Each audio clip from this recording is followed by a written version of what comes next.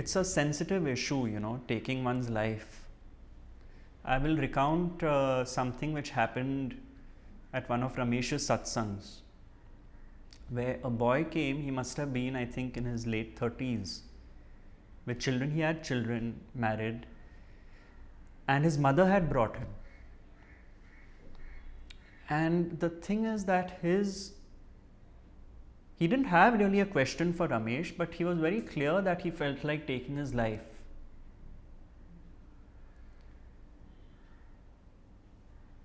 And Ramesh didn't tell him, please don't.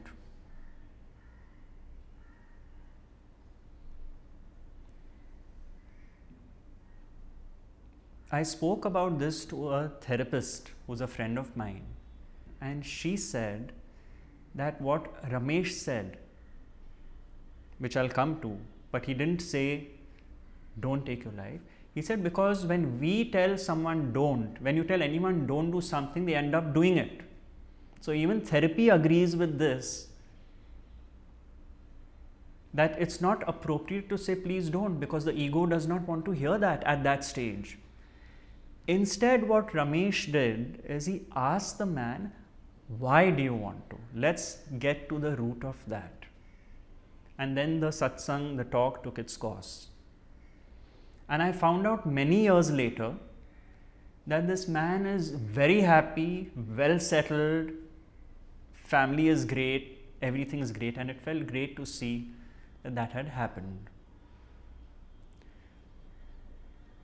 In another instance, someone in Bombay, this came even in the papers, a lady had taken her life, and there was a big article in the paper about it, that her son found her, you know, and my cousin knew this lady, they were friends, and she called me very upset.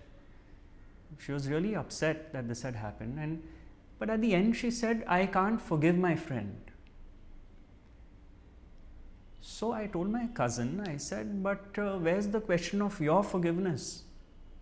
Something has happened. We cannot know the pain that person went through. Obviously, there was an extreme amount of pain, so you take that decision. How would we ever know what pain someone else is going through to say something like, I can't forgive that person? I mean, you see, because the suffering is so extreme. And I went and asked Ramesh about this once. You know, I said, this is the situation, and what he said was that according to his concept, everything was predestined. Therefore, even if someone was supposed to end their life, that was also part of the divine plan.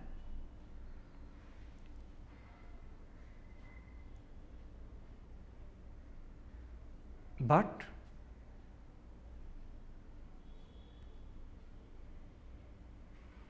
the me is so identified that it feels that it is in charge of life as well. So it feels I can end my life. So it is an extreme form of doership, and that is why the suffering is extreme, because the suffering is based on the doership. So while it is predestined according to his concept,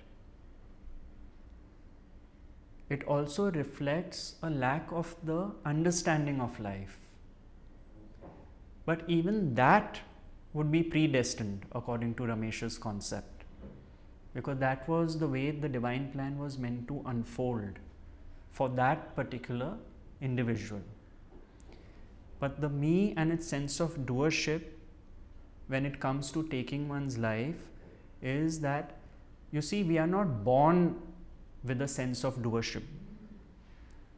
When the baby is born, it is I am. It is not I am so and so.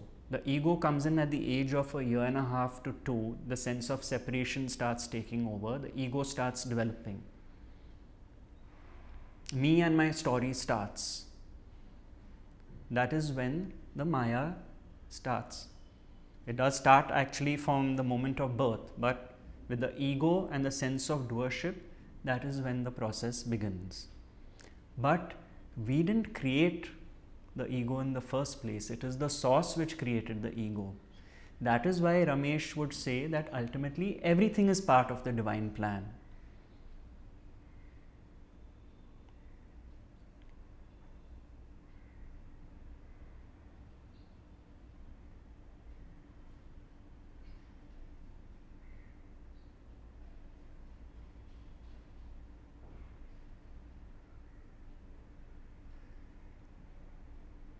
So someone who takes their life cannot be condemned. I have heard many people say, oh, how weak that person was. He could not stand up for his family. I would not have done such a thing. Where's your willpower? Where's your determination?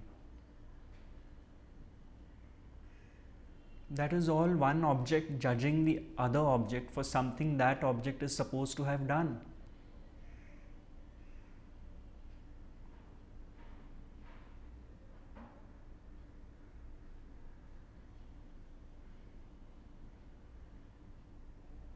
Life is life. It is really not my life. If the sage is living with this understanding, it is not the sage living the life as an individual me. Life is flowing like a river.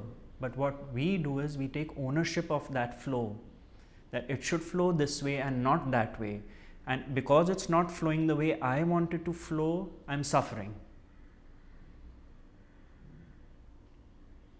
The river, when it flows, if there's a boulder in its path, it wraps itself around the boulder and continues on its journey. It's a natural, spontaneous flow of life, which is the what is in manifestation. But we get trapped in the what should be, what should have been. Things should have been that way, not the way they turned out. Things should be that way.